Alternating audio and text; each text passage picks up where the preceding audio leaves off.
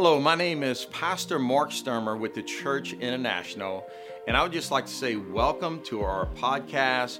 I know God wants to use this to speak something very positive into your life. I know this will encourage you, help you grow in your walk with the Lord. And look, if you enjoy this, leave a review, make sure you share it with someone, and go ahead and subscribe so that you won't miss out on any of the messages that God wants to communicate to you. Well, look, God bless. Get ready, lean in, and watch what the Lord is about to do. Hey guys, Joey and Sarai here, and we are super excited to be with you today and talk to you guys with our family development and our marriage exercise series. And today we're specifically going to be talking towards you newly married, or if you're thinking about getting married. This is specifically to you, but also this, if you're married for 40 years, this still can apply to you. We believe that the Lord has given us something in our marriage that applies to every relationship, no matter how old or young it is. And so whenever we were thinking about, the newly married topic, I was brought back to the time whenever we were courting. And whenever we were courting, I just remember everything was fresh. It was new. It was exciting. We were out in public. We'd be holding hands. Staring at each other. Staring at each other with googly eyes, And I just remember a couple instances. In this one instance, this woman came up to us and she was like, wow, you guys really inspire me. And you really inspire me to go home and make my marriage better. And at that moment, I just realized, I was like, wow, what we have is so special. And I wanted it to stay that way. I wanted to keep that.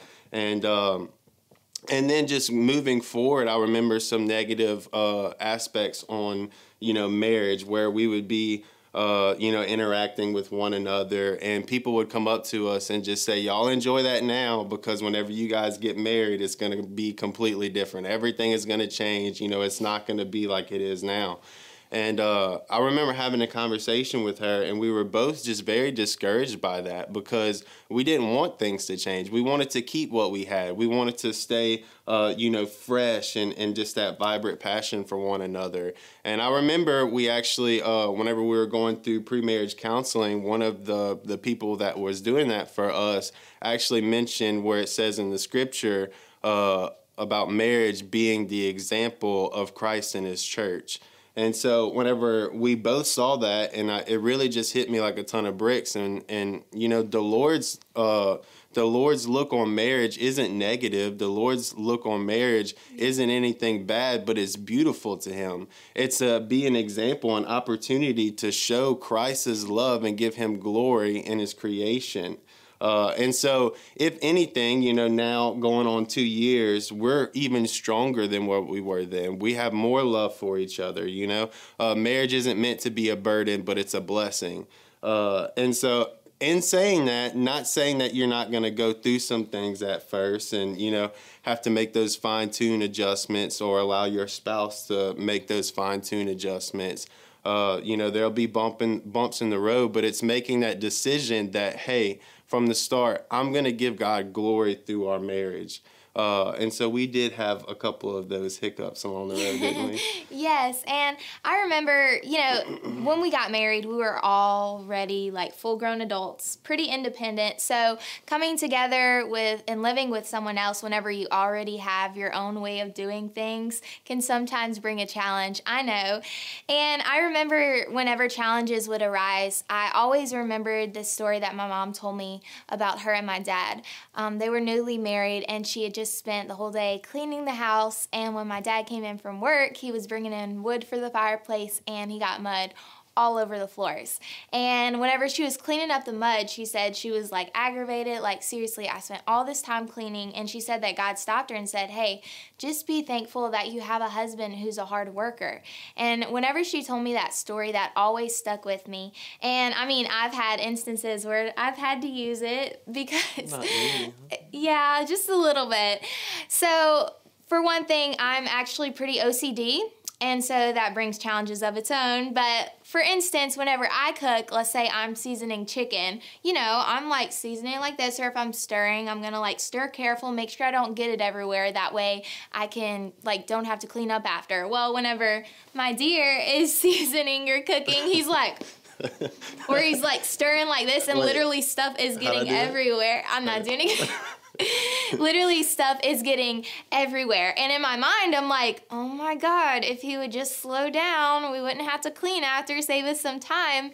But I remember that the Lord just like brought that story to my remembrance, and he was like, just be happy that you have a husband that cooks for you, because I actually hate cooking. So I'm very thankful for that.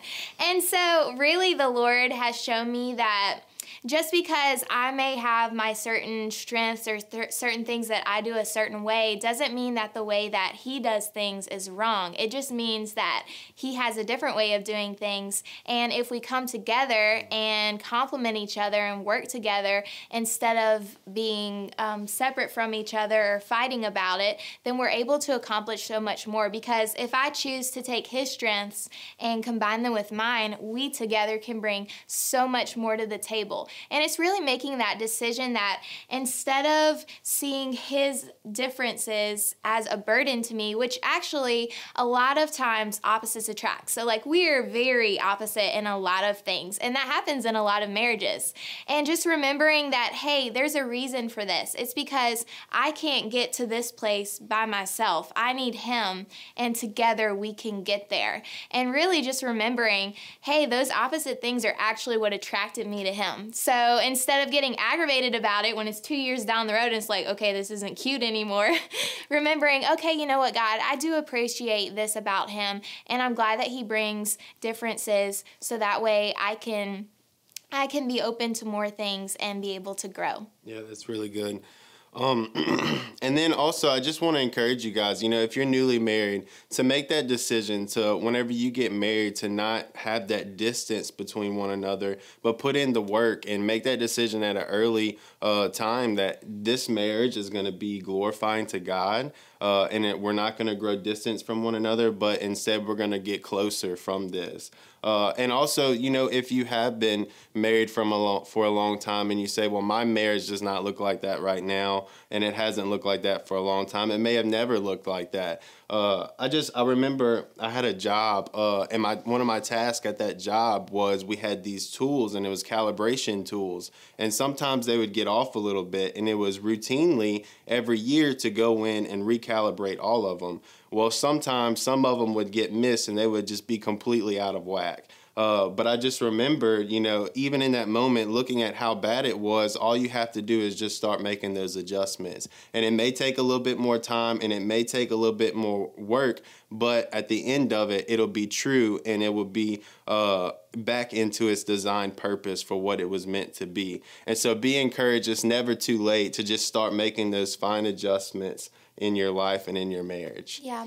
And also just speaking to like the newly married couples, or maybe if you're single or courting, don't get discouraged by the couples that you see who have been married for 10 years or 5 years and who are not doing well and who speak negatively to you, because really we shouldn't live our lives by making a goal towards how other people live or what other people say, but we should make our lives about doing what the Bible says. And really, the Lord, his will for marriage is for it to be full and blessed and to be a representation of Christ. So just praying and asking the Holy Spirit to guide you and to give you the strength.